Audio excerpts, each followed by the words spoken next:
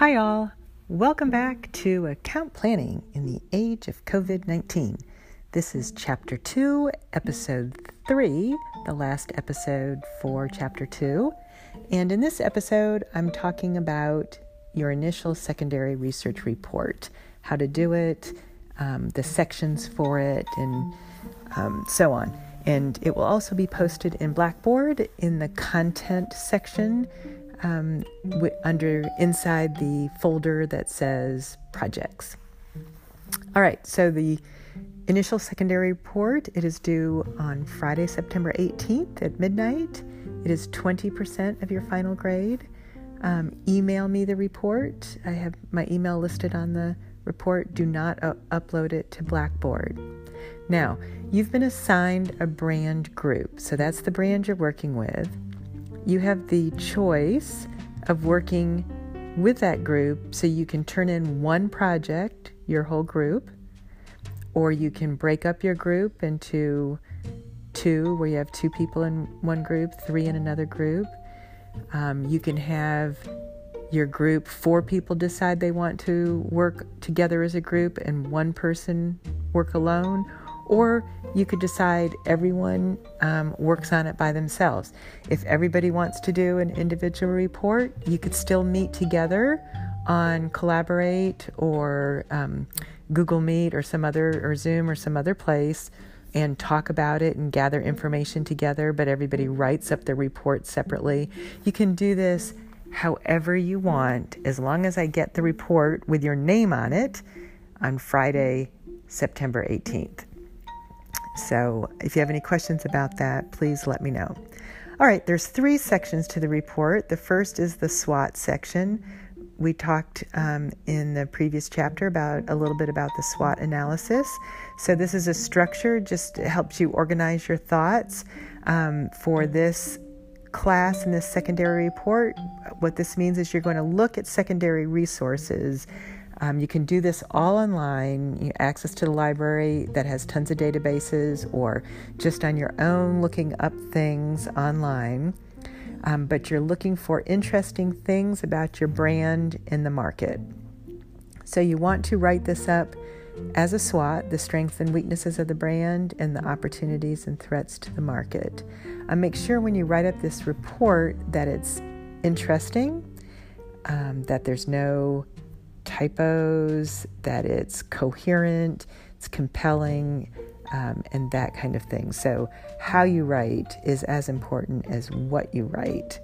This section of the project, the SWOT section, should be at least 2 pages long and no longer than 5 pages. I think spilling over to the 3rd page is probably about the norm, but 2 pages is fine if you can get all the information in there, but definitely no more than 5 pages. Remember that for the strengths and weaknesses, you're talking about the brand itself. So the brand that you have been assigned. For starters, you might want to look at the brand website. That would be an obvious choice. Look at all the tweets from your brand, see what they've said there. Just start searching around. One thing will lead to another, and you'll find all sorts of interesting stuff. Be creative here. For opportunities and threats, remember you're talking about the market. You are not talking about your brand. Now, you're not going to find a source that's going to say, here are the opportunities and threats for the meal service delivery category. I mean, you might stumble on something like that, but I'd be surprised if you did. So instead, you have to kind of keep this in mind of what is it that you're looking for, and then piece together ideas, do research and look and see. So this is just about getting your hands dirty, starting to research the brand and understanding the brand. The second section is the potential target audience. Now, it's early to decide who the target audience is, but from the research that you do, you should be able to start getting a picture on who your brand is going after. You probably can't narrow it down enough to your target audience, but you can think of the target market anyway, and then start to imagine who the target audience from that market might be. So you'll for sure want to look at demographic characteristics that you discover, but you want to go before that. So what you're trying to do is look for things that will help connect a consumer to your brand, and then ask yourself, who is the person that has those characteristics? That's how you start thinking about your target audience. This section should be 1 or 2 pages. It might be 1 page, but I say 1 or 2 pages because don't write 3 sentences. That's not long enough. You have to get into it and really start to do some research about that. The final section of the report are the references for your project.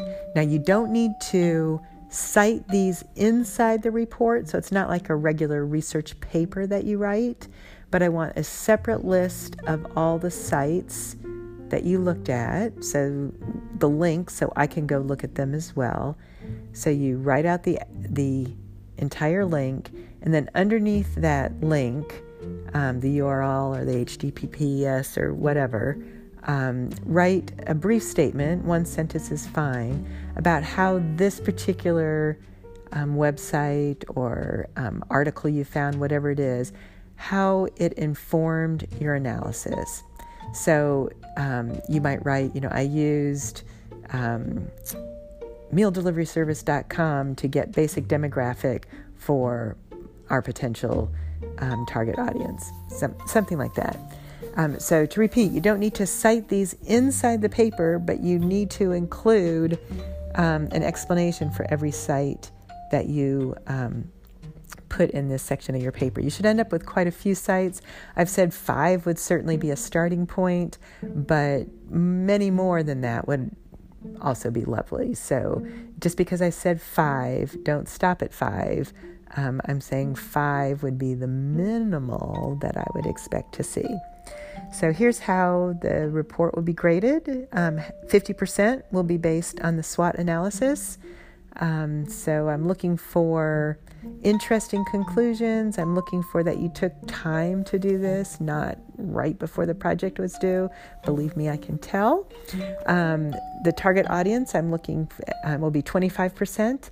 So again, looking for how'd you come to your conclusions? Is it based on research? Does your selection make sense? For example, you're not going to say our target audience is 95-year-olds living in nursing homes.